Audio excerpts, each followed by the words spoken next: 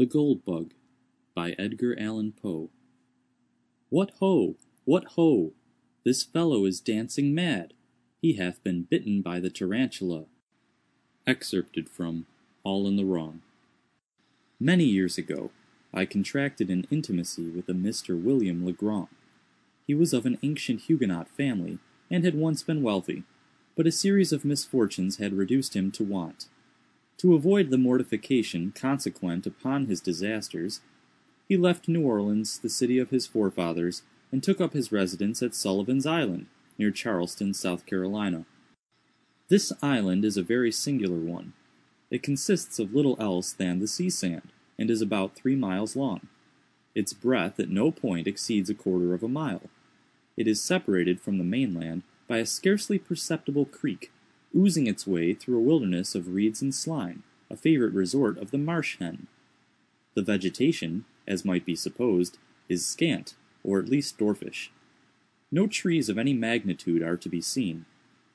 Near the western extremity, where Fort Moultrie stands, and where are some miserable frame buildings, tenanted, during summer, by the fugitives from Charleston dust and fever, may be found, indeed, the bristly palmetto, but the whole island, with the exception of this western point, and a line of hard, white beach on the sea-coast, is covered with a dense undergrowth of the sweet myrtle, so much prized by the horticulturists of England. The shrub here often attains the height of 15 or 20 feet, and forms an almost impenetrable coppice, burthening the air with its fragrance.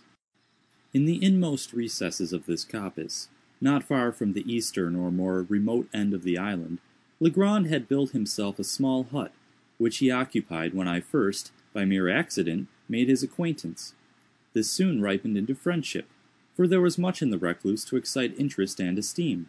I found him well educated, with unusual powers of mind, but infected with misanthropy, and subject to perverse moods of alternate enthusiasm and melancholy.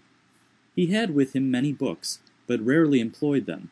His chief amusements were gunning and fishing, or sauntering along the beach and through the myrtles in quest of shells or entomological specimens.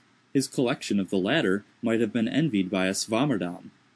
In these excursions he was usually accompanied by an old negro, called Jupiter, who had been manumitted before the reverses of the family, but who could be induced, neither by threats nor by promises, to abandon what he considered his right of attendance upon the footsteps of his young Massa Will. It is not improbable that the relatives of Legrand, conceiving him to be somewhat unsettled in intellect, had contrived to instill this obstinacy into Jupiter, with a view to the supervision and guardianship of the wanderer. The winters in the latitude of Sullivan's Island are seldom very severe, and in the fall of the year it is a rare event indeed when a fire is considered necessary. About the middle of October, 18, there occurred, however, a day of remarkable chilliness.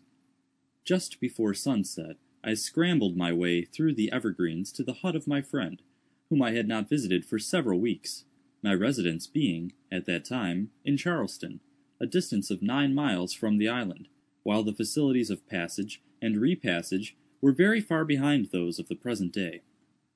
Upon reaching the hut I rapped, as was my custom, and getting no reply, sought for the key where I knew it was secreted, unlocked the door, and went in. A fine fire was blazing upon the hearth. It was a novelty, and by no means an ungrateful one. I threw off an overcoat, took an armchair by the crackling logs, and awaited patiently the arrival of my hosts. Soon after dark they arrived, and gave me a most cordial welcome. Jupiter, grinning from ear to ear, bustled about to prepare some marsh hens for supper. Legrand was in one of his fits, how else shall I term them, of enthusiasm. He had found an unknown bivalve, forming a new genus, and more than this, he had hunted down and secured, with Jupiter's assistance, a scarabaeus which he believed to be totally new, but in respect to which he wished to have my opinion on the morrow.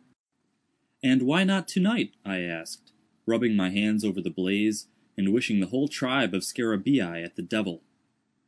"Ah, if only I had known you were here," said Legrand. "But it's so long since I saw you, and how could I foresee that you would pay me a visit this very night of all others?